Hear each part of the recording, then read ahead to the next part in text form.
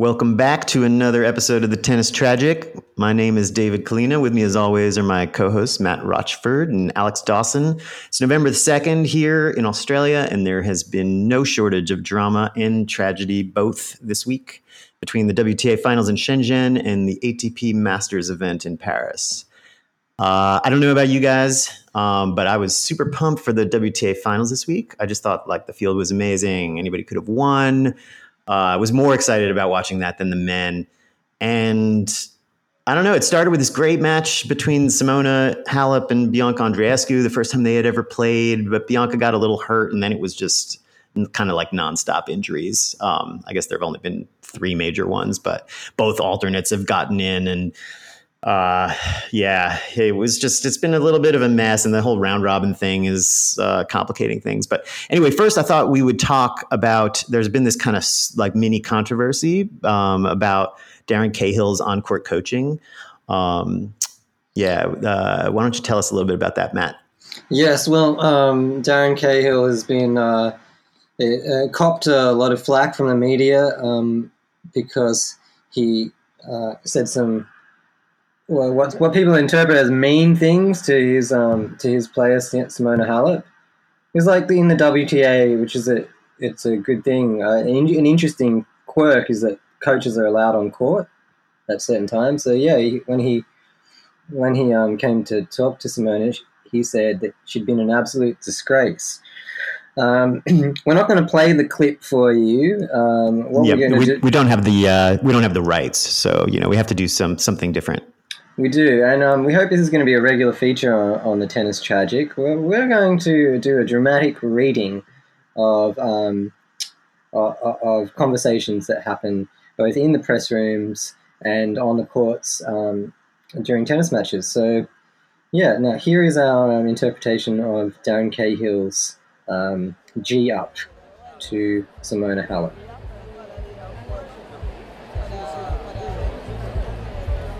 Simo, look at me. The last 3 games you've been a disgrace on the court.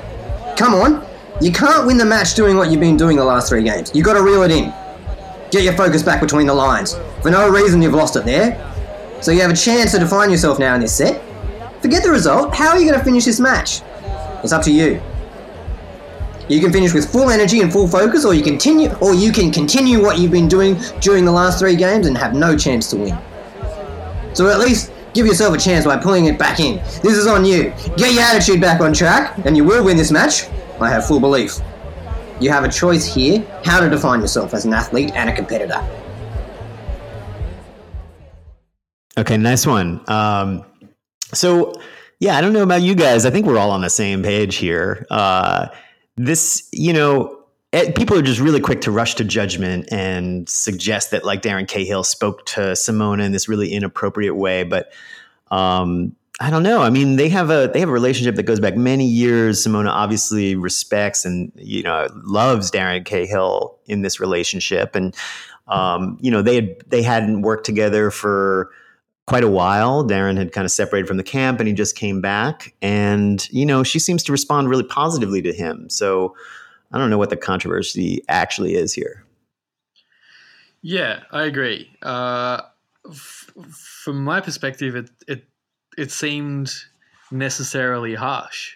Like, she's employing a coach, to get her to the top level of the sport, and she had a terrible first set, and her coach has come on to give her a kick up the bum, which is exactly what he's there for. And I think it was totally needed. And he knows where the boundaries are. He knows what is effective with her.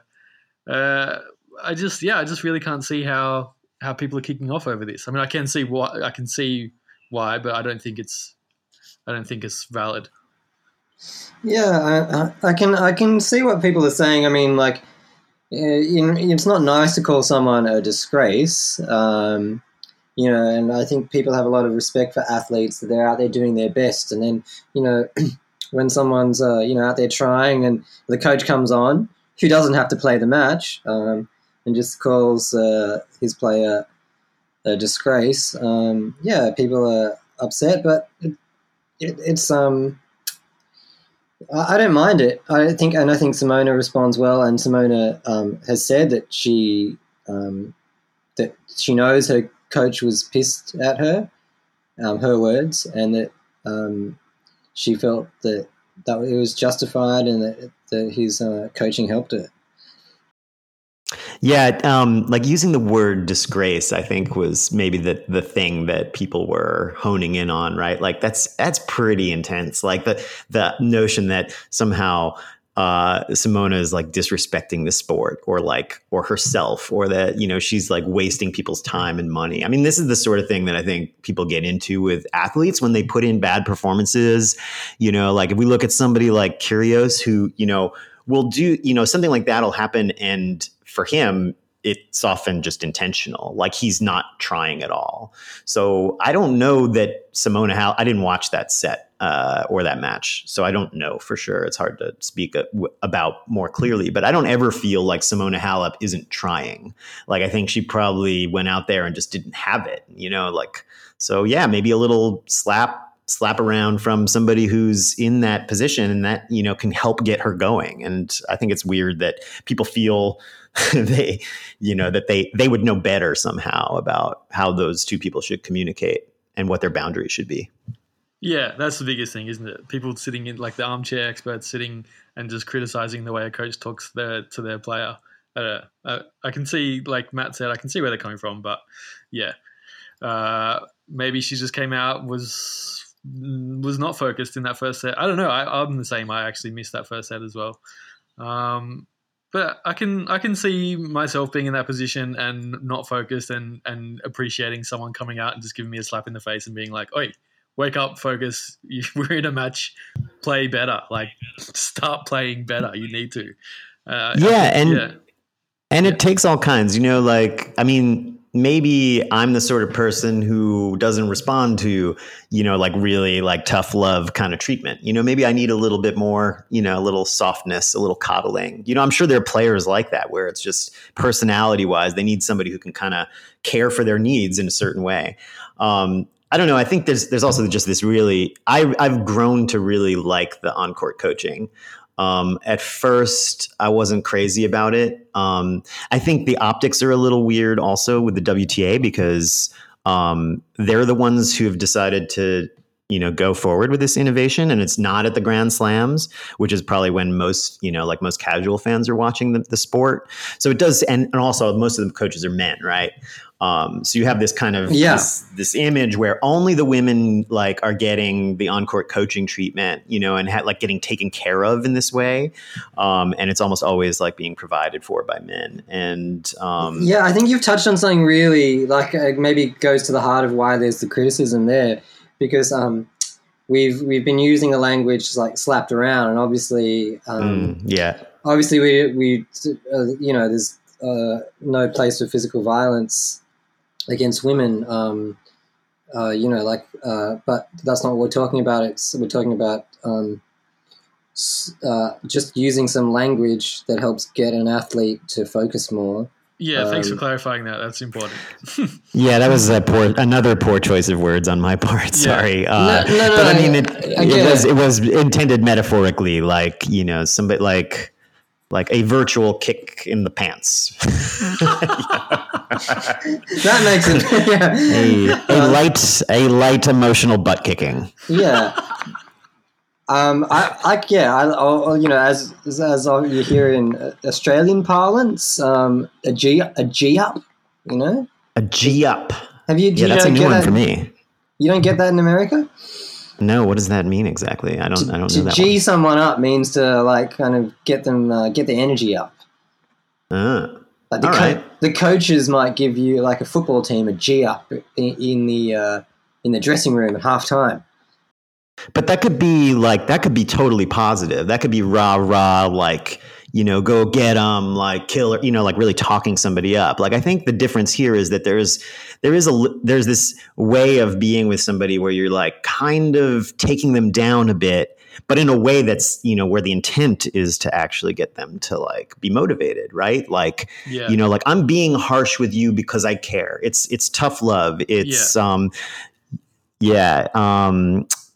there's a term in like, there's like a TED talk that's gone around about what the hell is it called? I'll come back to it. Something like tough love. Yeah, it's like tough love.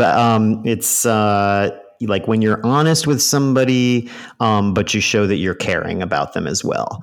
And in that honesty, you can actually be very harsh. Like there's a skill to being direct, but also showing that you care. And I also think something that's getting lost in the kind of soundbite approach to what Darren Cahill said is that he kind of at the end, he turns it around and makes it positive. He says, I believe in you. You can win this match. And she did, by the way, go out and win the second set. So, like if it's just like if the only way you're approaching it is like, you're a disgrace. I'm embarrassed by you. I don't even want to be your coach anymore. You suck. You're despicable. You sicken me. You make me sick. I don't. Yeah. But providing no solutions and then just leaving it at that would be totally not. That would be inappropriate. But like you said, if you bring it back positive and providing some solutions of how to get better, that in context, I think it's a really good coaching visit and really helpful. Like you said, like you were just saying, yeah. Yep. Yeah, I think it's good, and like I think hopefully the power, like Darren's an employee of Simona, technically, I guess. So like Simona ultimately has the power to fire the coach if she doesn't, which frequently happens. Players fire coaches. If she's not getting enough, and he cares about her. He's trying to get he's trying to get her to focus and play well, and that's his job. That's what he's employed by Simona to do. So, yeah. Yep. Okay. I think it's okay. What do you guys think? Should the men have on-court coaching too? I'm with you on this. I've grown to like it, and before I used to think no, but now I think they should, and I would love to see it. Me too. I think coaching is such an important part of tennis, a part of the game of tennis. Like the technique, the tactics. They're working with the coaches every day, and and as a tennis enthusiast and people who understand what coaches do in tennis, I think it would be so much fun to get a bit of a taste of that happening during a match. Yeah, I mean the most common argument is that tennis is a gladiatorial sport, and they like to see people figure it out themselves in the middle of the court and problem solve and all that stuff. Yeah. And I kind of still do agree with that, but I love getting an insight into the strategy and the problem solving, and especially when a player is losing, what their coach can say to try and get them to turn it around. And I just really love the tactical insight and just seeing the different ways of how they can turn it around. So yeah, it's a good and I also am really interested in the relationship dynamics, right? Like I think. Like I also do love that tennis is an individual sport and the players are out there on their own. They got to figure it out for themselves. You still get that, it's not like, first of all, you're only getting one coaching visit a set. So there's all this time where the player is by themselves. They're still not really keen on letting people coach from the sidelines. Which is also kind of an interesting wrinkle. Like if you're allowing coaching, like why does it have to be in this, special timeout? But then you kind of preserve that, you got to figure it out yourself. But for me, like one of the like in my tennis fandom, when I got really more deeply into the game, I started to realize how important all those relationships were. Like I got really interested in like, who's in the box, like how's the coaching relationship, the romantic relationship, the agent, the friend who works as a physio, like all these people in the box, like have a tremendous impact on the player. It really is a team sport in a lot of ways, but it's not really always looked at that way. So I'm totally into the on-court coaching. I also think it's unique that tennis, mics it up and shows it.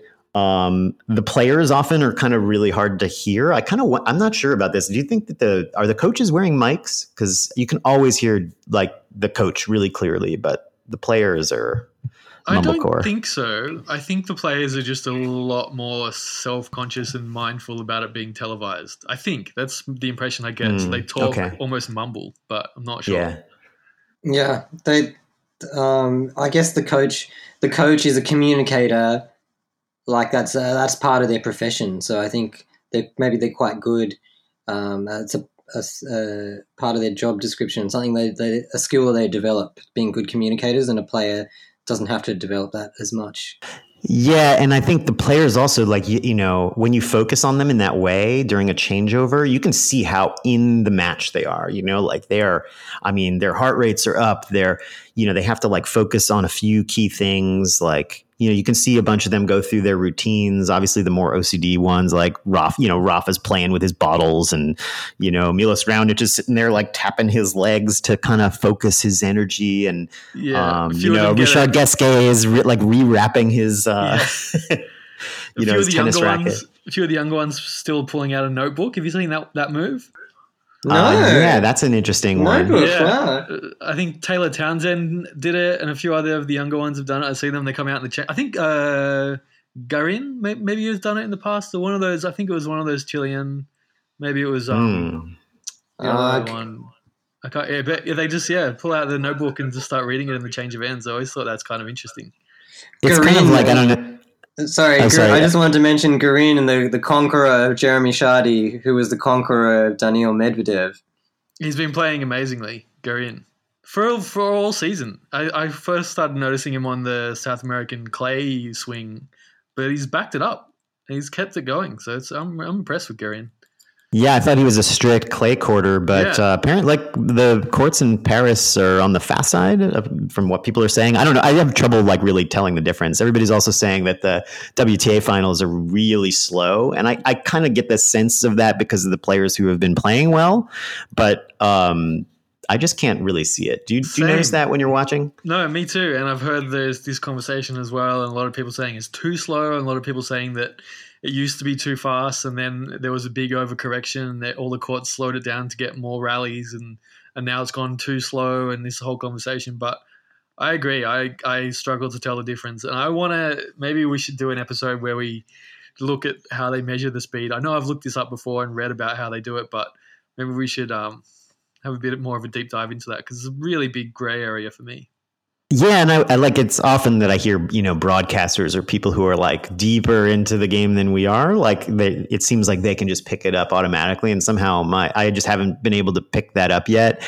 The thing about Shenzhen that I keep hearing, like Tennis Podcast is doing a daily podcast right now, which is awesome. And they're talking about how the court is like almost like sandpaper, and they speculate that this has a bit to do with the injuries as well, because it's just like the rallies are so much longer, and at the end of the year also, like the season is way too long. I mean, I think most people feel that way. I love tennis, I want to watch it, but it's like 11 months is a little much, and so you have people breaking down and like Bianca Andreescu, for example, we did a little dramatic reading of Bianca Andreescu press conference.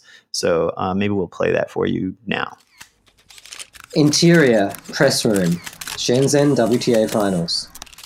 Bianca sits at press table in front of Shiseido and Porsche logos. She is wearing slick, clear-framed glasses. A silver cross hangs down on her purple t-shirt.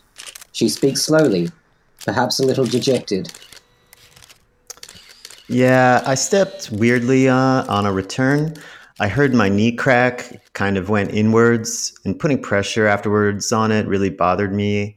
I could barely bend my knee.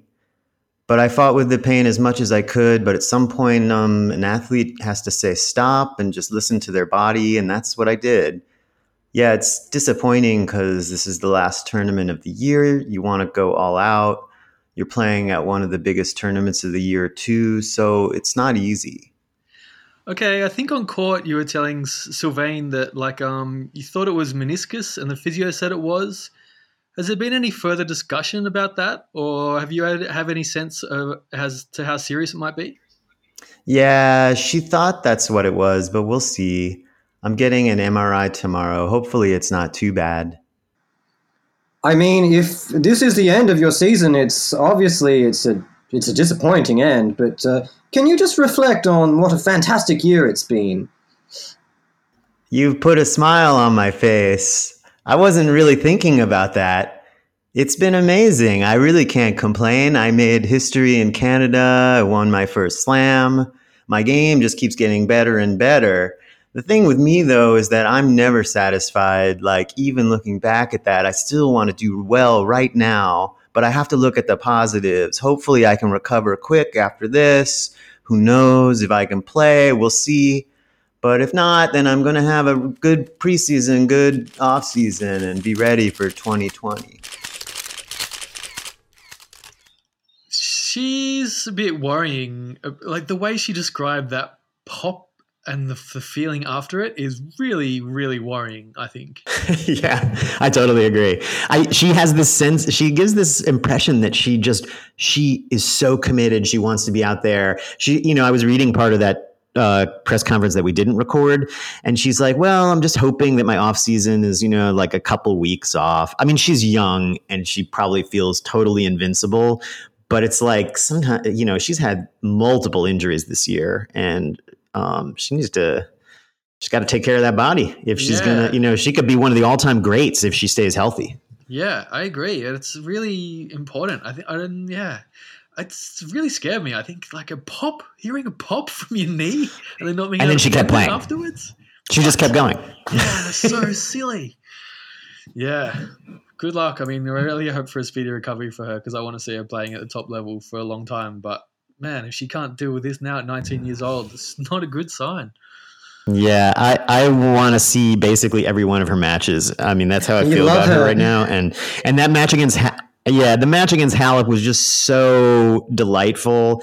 And, she had that great match against Osaka, and Osaka pulled out of the finals as well. It was just like there was so much to look forward to in this particular year-end tournament. But it kind of feels like the year-end tournaments, they get marred by injury a lot. And it's, it's unfortunate. Yeah, the good thing on the men's side is that I think all the qualified players in the race to London are healthy at the moment. It looks like we might get a full field.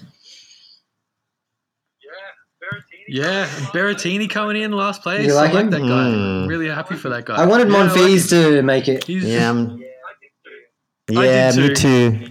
Yeah, I did too. I love Monfils, but it's just something about Berrettini just coming out of nowhere. He came out of nowhere on the grass. For me, anyway, I became aware of him on the grass season where I think he won a tournament, got to a finals as well, and then he's just continued to go so well and play some amazing matches. But his US Open run was pretty awesome, and he also has this really energetic team around him, and there were all these stories about the Italian restaurant he ate at every night. Oh, that's true. Yeah, that was cool. I'm not that into Berrettini yet, but the Monfils match was interesting because it's Saturday morning here, and the Paris matches are all in the middle of the night in Australia. So when I got up, I was like, I messaged you two guys, and I was like, okay, which match of the four men's matches should I watch? And Matt was like, oh, I hear that, Monfils Shapovalov sounds like a good one. Shapovalov won that match 6-2, 6-2 in 59 minutes, I think. So yeah, I mean, it was still a pretty interesting match. And I think the fact is that Monfils could have made the finals if he had won that match. So he kind of had a lot to play for. Like there was a fair bit of money on the line for him. But then I realized, he's just finishing right outside. He's probably going to be an alternate, and they pay the alternates just to show up and sit in the stands. So I kind of wonder if Monfils was like, I'll take $100,000 just to go watch some tennis for a week instead of getting my butt kicked by. Yeah, right. Instead of getting your butt kicked by Novak and Rafa, because that's probably what would happen. Start your off season a week early, get $100,000 and have a few drinks in the stands. Yeah. I guess you got to stay healthy for that. You can't get smashed while you're watching it, but if you're the alternate, but still. Yeah, it was $116,000 just to show up as an alternate to the men's finals. And one of the awesome things about this women's finals that made the news is that it still has the potential to have the highest payday of any tennis event ever. So, and Svitolina is the only one I think who's in the running for this because she's undefeated. So if Svitolina wins out, her total payday is something like $4.85 million, the most any tennis player has ever taken home, which is amazing. But yeah, even the alternates get paid. Like Sophia Kennan's up there sitting with her dad, like checking out the matches, like having a great time. You know, she gets 125 grand just to sit there. It's amazing. Yeah, it's great that they're getting paid so much money, and because tennis is like one place where women get parity with the men in pay. It doesn't happen actually in regular life. There's still. And it didn't always happen historically either. I was actually, because Alex has given me some historical tennis magazines from the 70s and 80s, and one of those magazines is a program from the Victorian Open Championships that they used to play at Kooyong. Or did they? Because maybe the Australian Open was at Kooyong.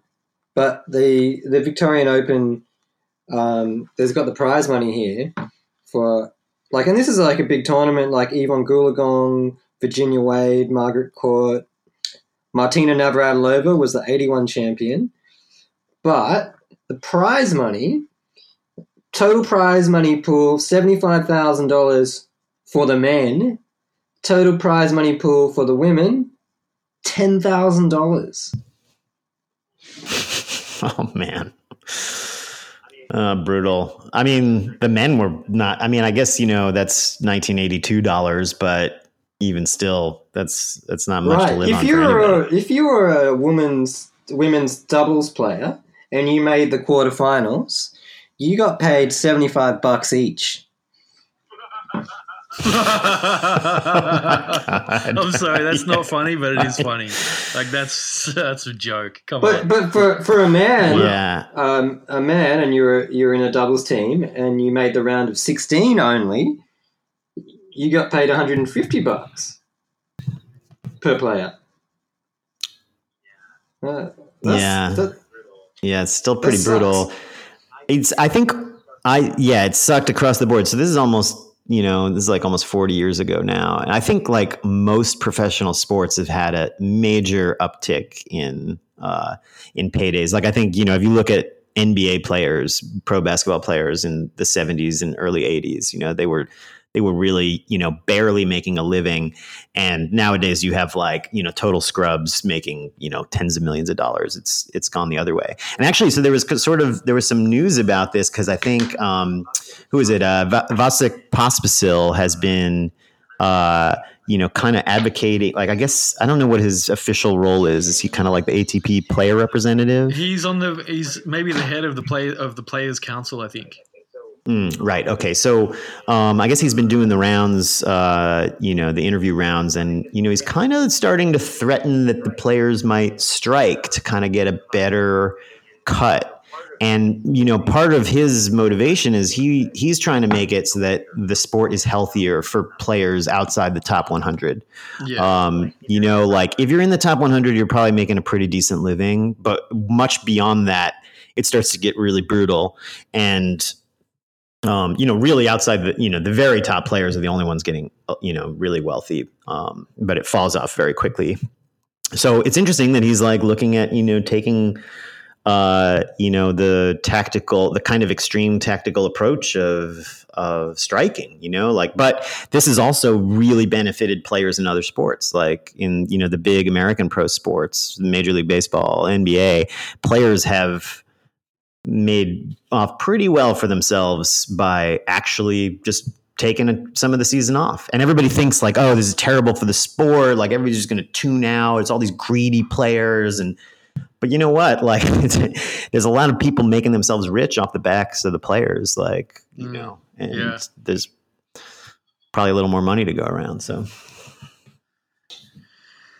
Yeah, I didn't realize that because there was talk of the strike. When were we talking about that? When Dan Evans called someone out on it? That was during Wimbledon, maybe somewhere around there. So what was Dan Evans' position? Well, there were talks of strikes, I think, and Dan Evans was I think his position was kind of calling people out, like, is this actually, are you serious about striking, or is this just brinksmanship? Are we going to do this, or Right. yeah. But so that conversation is still happening. Is it where did you see Poss still talking about this lately? He did an interview on No Challenges Remaining with what's his name, the guy who runs it. Yeah, I can't remember. I know. Ben Rothenberg. Yeah, Ben Rothenberg. Oh, is he? Yeah, right. Okay. Yeah. So yeah, I don't know. I mean, it's interesting. We'll see if it happens. You know, there is a lot at stake, and I do. You know, I wonder about the economics of the whole thing. Like, it's awesome that the women have this huge payday in Asia, but you know, you look at the Shenzhen crowd. I mean, they're playing in a pretty small arena, which is cool. It's intimate. It's kind of loud. It's got this great vibe. The courts look amazing. We got to get into the color schemes in a minute. But like, you know, it's like, where does the money come from? I mean, this is a huge payday and the stands are not filled. So it's obviously not ticket sales alone. It's mostly the sponsorships, right? And, you know, and probably TV deals and all that kind of shit.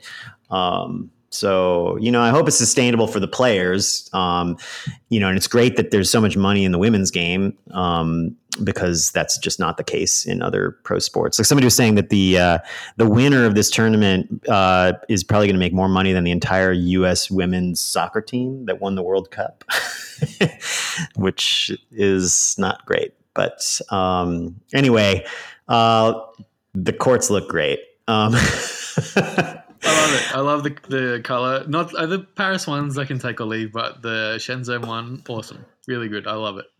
Well, they're both doing like the gray. They've both leaned into gray as kind of the base, and I like that because I feel the contrast is nice. You know, they have the gray on the exterior, and then you know because you're just drawing. It's like they're drawing attention to the interior part. So yeah, in Shenzhen, it's kind of this kind of darker pink or like a light purple. Yeah.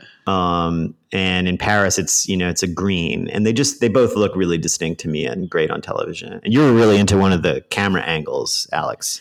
Yeah, Paris, I think they've done it out of necessity. I don't know if it was a stylistic choice on their part, because on Court 1 in Paris, it's a much smaller court or arena or stadium, whatever you want to call it. So I think the only place they could put it, the camera, the wide camera, was a little bit lower than what it usually is.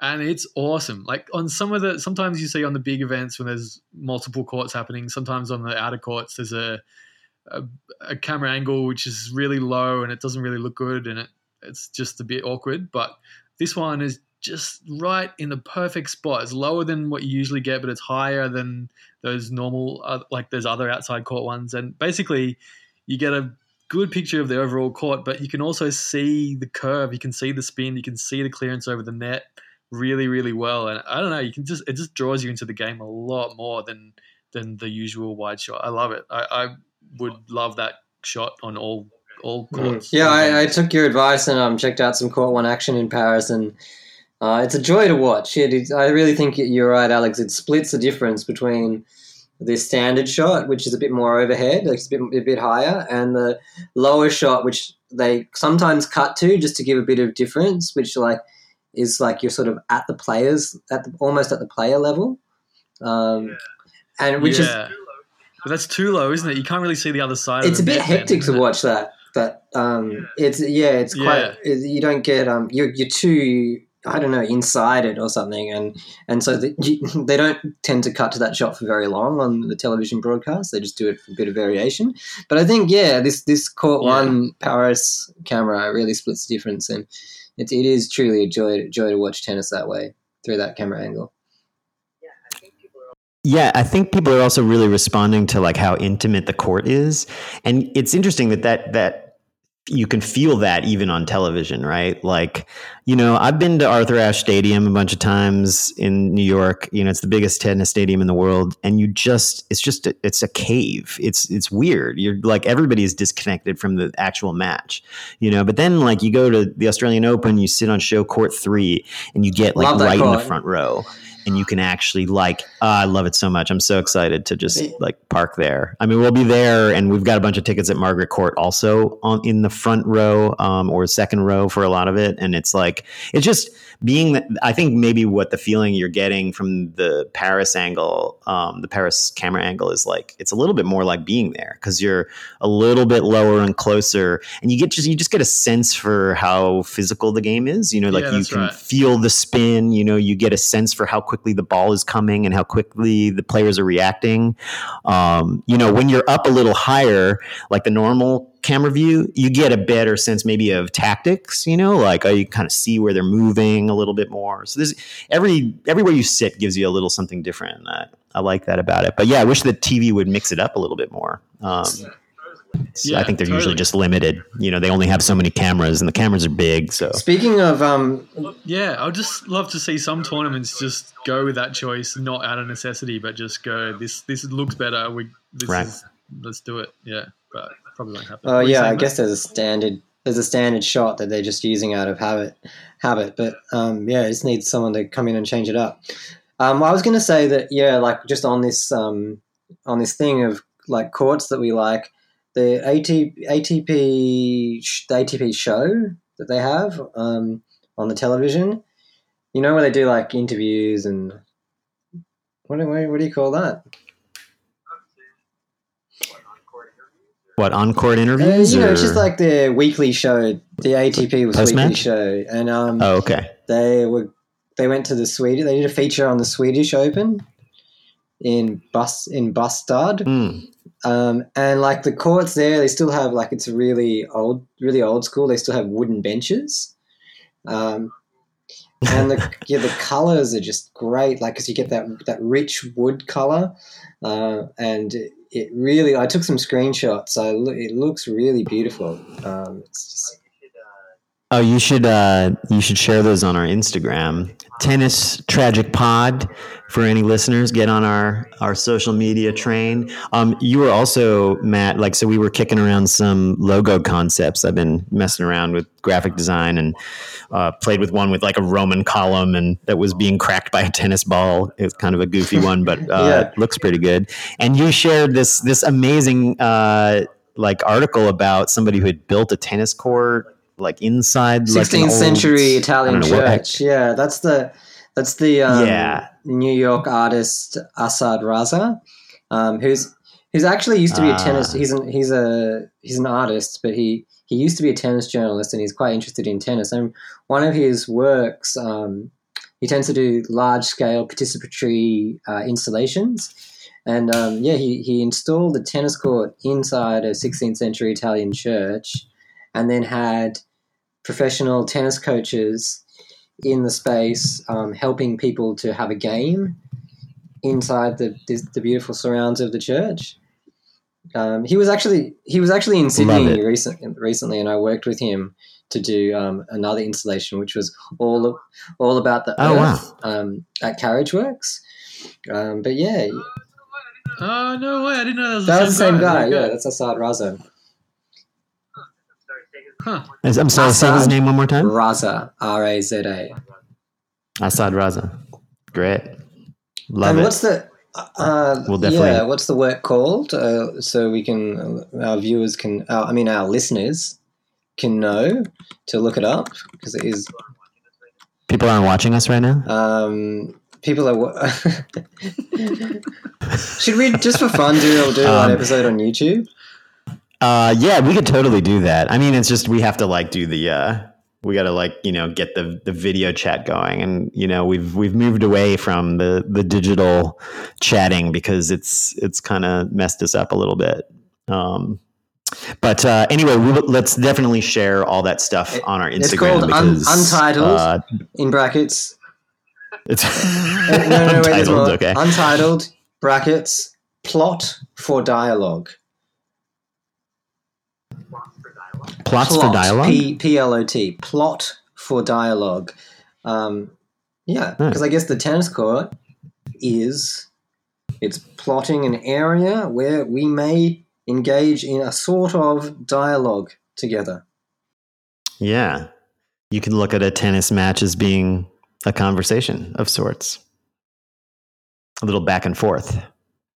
Cool. Let's, we'll share images on the Insta. What else happened was we had our biggest social media moment when the Nito ATP Finals restoried. It's hard to take this seriously, but I guess this was you, Matt. Like, you posted a thing. You must have added them about Raven Klaasen making the ATP Finals. Yeah, Raven Klaasen and Michael Venus are into the ATP Finals for the doubles section. Right. And did you notice that the official ATP Finals like regrammed us? Oh, did they? Yeah. He put it. Yeah. I got a notification and I was like, oh, like we're in the ATP Finals story. It was your post, Matt.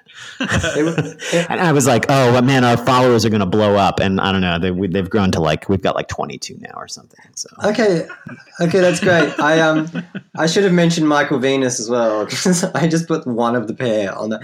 The reason I did that was because I had a photo of Raven Klaasen and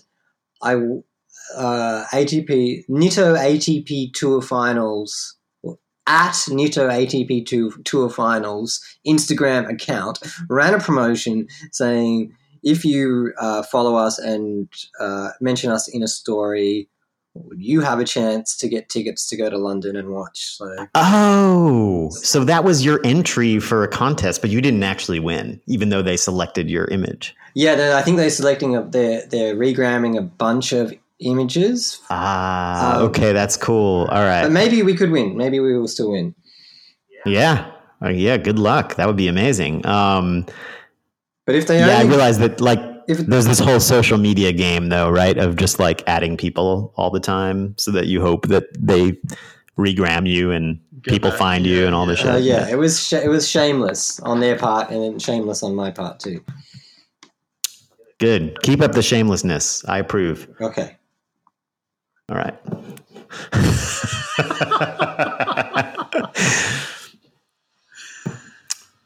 So what else in the department of the shameless or not so shameless?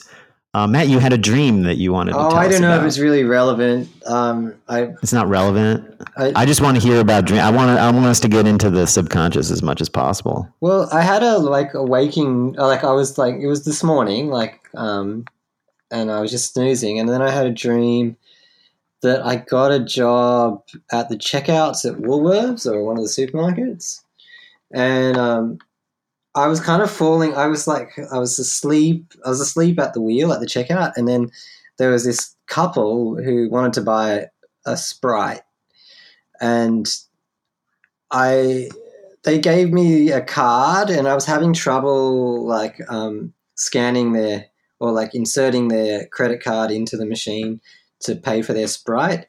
And they were getting really angry at me because I was taking so long, and all they wanted to do was buy a Sprite from Woolworths and get out of there.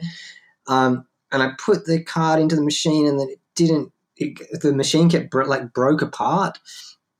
And then they said, why don't you just use the PayPass option where you can just tap the card. And I was like, yeah, why didn't I think of that? But then the card had fallen into the workings of the register, and I couldn't get it out. And then I was looking for it so that my all my papers out of my backpack and all my life admin stuff and all my personal possessions just seemed to be there in the cash register booth with me, and I couldn't find anything. And they said they were going to call the manager, and I was like, please don't call the manager. It was my first day here as a checkout operator, but they. I was like, look, just take the Sprite and I'll pay for you. I'll buy it for you. But then they were like, but no, we need our card. The card is stuck in the register. And I was like, get it out. And then the supervisor came and I was like, I'm sorry. And it was like I'd been on drugs or I'd been drunk or sleeping on the job, and so I had to get out of the booth and let the manager deal with it. And then I asked some fellow workers whether or not they thought I would get offered another shift, and they didn't think I would get another shift. And then they did a dance, and then they painted mustaches on their faces and did a dance for me, and then I woke up. They did a dance. Yeah. What was the dance like? It was they were just kind of like held these poses of their legs were pointing out and their arms. They were kind of cutting shapes. Wow. Yeah, anyway, that was my dream this morning. That's good. Yeah. So, Alex, you're on the hook for a dream next week. Just, because I had one last week. Yeah, I don't really remember many of my dreams, and just keep a little pad next to your bed, and maybe the subconscious will activate. What do you think this dream meant, Matt? It feels like a little bit of a stress dream. Like stuff's not going right, kind of under a little bit of pressure. You're not in control. Totally. Yeah, and like maybe. I have been thinking about changing jobs recently. So, yeah, I guess it's pretty literal. I think like at that stage where you're waking up and you're just snoozing, you're not in a deep sleep. So it is kind of just like literal, like it's a very literal dream. Right. Yeah. But I love that it ended with this, this kind of you being presented with this dance, that they were like, it's almost like that's just life. You get there's a little celebration that comes out of all this madness or just like. Yeah. The other workers. Kind of abstract. Yeah, they were good. They were nice. They were helpful and supportive with their dancing and stuff. So, yeah. All right. So, what else is going on tennis-wise? We're kind of wrapping up these tournaments. The dance continues for the men. Novak Djokovic and Grigor Dimitrov play later tonight while we're probably all going to be sleeping. Shapovalov, Nadal. Shapo's been great. Lost in that match, along with Monfils, like money and access to the London finals. Like Shapo has been playing great. He looks actually fitter to me than I remember him being in the past. He looks like fitter, more intense, like really moving in the right direction. Yeah, it's really good to see. It's good. It's becoming more and more of a thing that maybe his new coaching appointment is a very positive thing for him. It's when it happened just before the US Open, then he had a good run. Everyone was like, this could be a great coaching change, or it's a very small sample size so far. We don't know if it's anything to do with the coach, but he's kind of more and more backing it up lately over the last few tournaments, and it's really, really good to see. I'm loving it. Yeah, Rafa's gonna be a tough test. I mean, Rafa right now just looks totally invincible, and it's sort of like de Minaur, like he won that title recently, and he's been playing great, and he got all the way to the finals to play Roger Federer last week in Switzerland in Basel, and then Federer just absolutely smashed him, blew him away, smashed him. So that could happen today as well. We'll see. Yeah. Hopefully not. Two lefties, that'll be good. Yeah. I mean, look, the match where the two of them played in Canada, which was kind of like Shapovalov's coming out party that he won a third set tiebreak, was really memorable for me because I was visiting the work office for my company, Unknown Worlds, in San Francisco. It's not very often that I get to actually go to the office where there's about a half dozen of our people, and I could not resist. I had the tennis on in the background while I was watching other things, and I was just getting really into it. And it's like, guys, you don't understand how amazing this is right now. What's happening? Because he was feeding off the crowd. It had that extra edge because he was beating Rafa in front of a Canadian audience. Which was pretty special. Good. So hopefully it's a good match.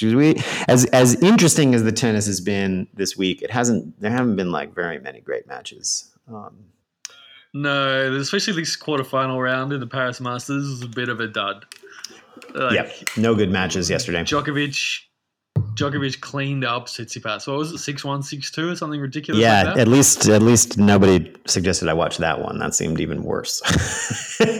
Yeah, I watched that one. That's why I was like, when you asked, there's 4 choices, and I watched one of them, and it wasn't any good. And I was like, well, maybe Monfils Shapovalov, that might be Yeah, good. right. But I mean, it looks like Rafa and Tsonga played a really good first set. And I was watching the highlights on Tennis TV, and Rafa hit this ridiculous. There was this one point he hits this ridiculous like tweener volley.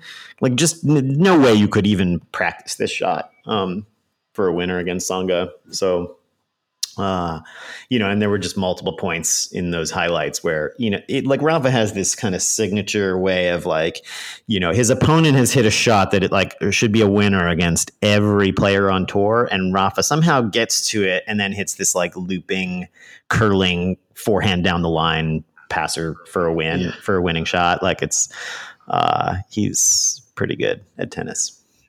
Yeah. He's pretty good at tennis. I know. Yeah. That's just the way it is. So I think we're probably going to get to see Novak and Rafa in the final, unless, we get a little spoiler here. And that's kind of exciting. We haven't seen the two of them go head to head in a little while. So. Oh, yeah, I'm excited for that. Yeah, and kind of interesting given that they'll be playing in the same tournament in London and potentially meeting up with each other. They'll be And the race for year-end number 1 is very much on. True. Yeah. I think that Rafa gets the year-end number 1 even if he just makes the final here. Really? A friend of mine, this woman that I played tennis with recently through Oz Tennis, messaged me last night just to tell me that Rafa Nadal will replace Novak Djokovic as the ATP number 1 singles player at the end of the tournament. Okay, at the end of the tournament, regardless of Djokovic's result in the tournament, Nadal can also secure the year-end ranking by either winning the tournament, reaching the final if Novak fails to do otherwise, or reaching the semis if Djokovic fails to reach. Okay, that's not in play. So. Okay, but this is not even counting the finals. That's right. So it's actually, I think Rafa has a lead. So if they both get to the final of this tournament, it's still in play. It's still in play. So. And then it comes down to London. Yeah, and and winning this event would be a big deal because it's like if I guess the winner gets 1,000 points and the runner-up gets 500, I think. So that can make a big difference. Yeah. Oh, definitely.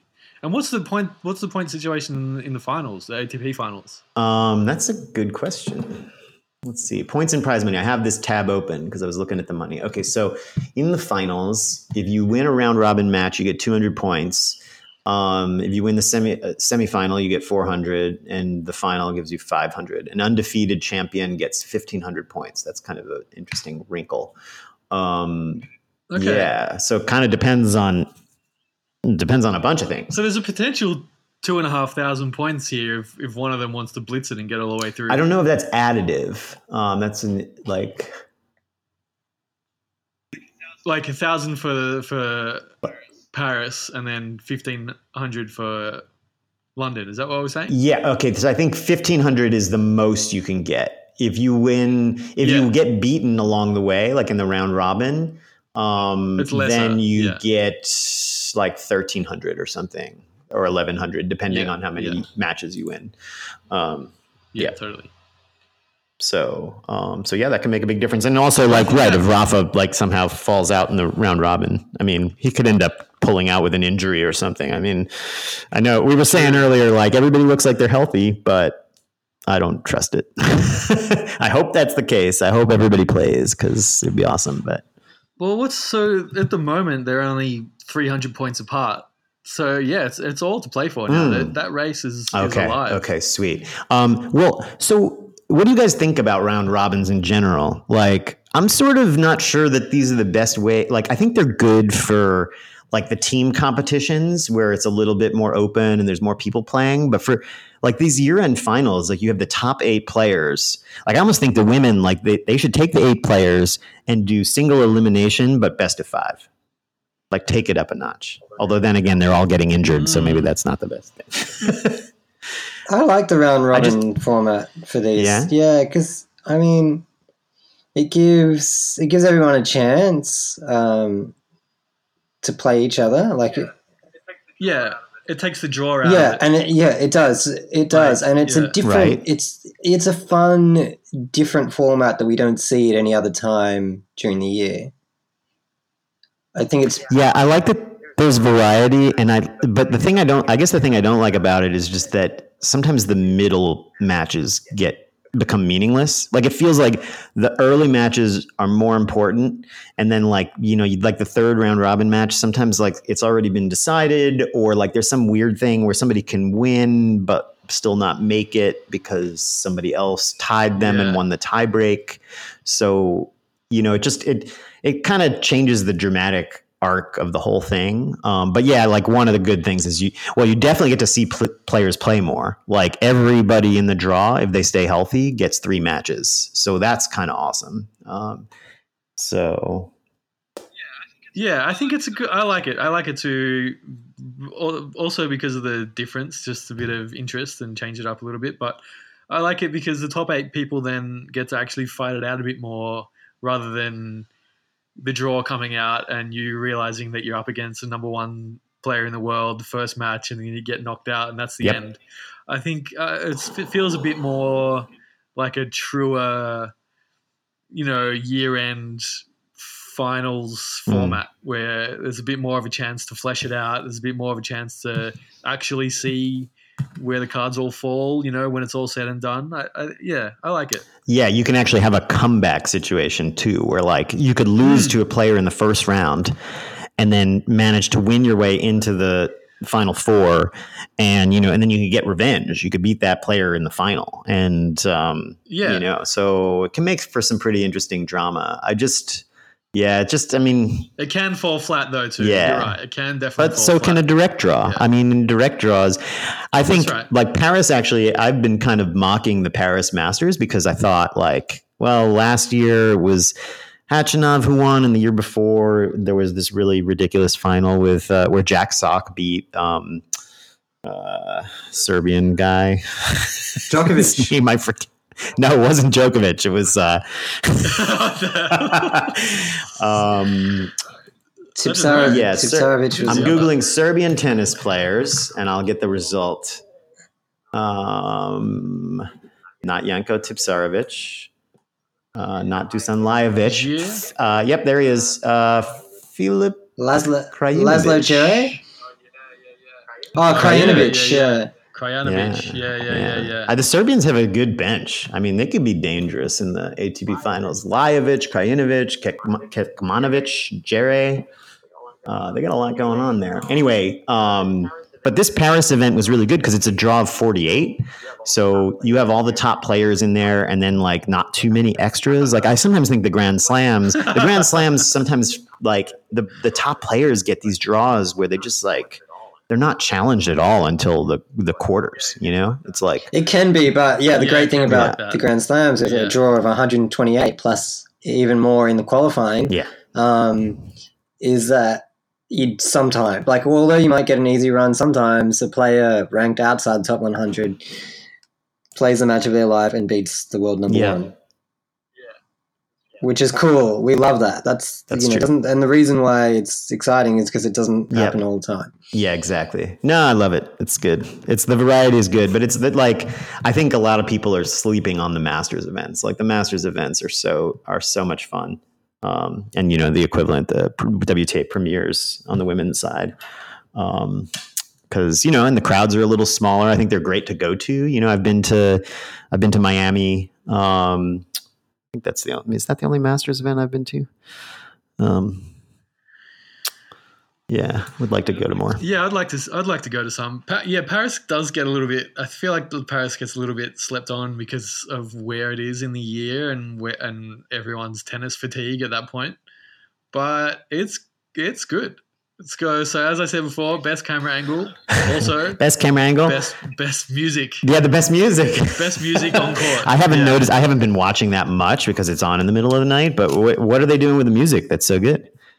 Well, most tournaments, it's either like top 40 pop, which makes sense. It's the most widely appealing thing, and you get people of all sorts coming. So it's just a safe tick the box of music, get the job done. move, whatever, that's fine.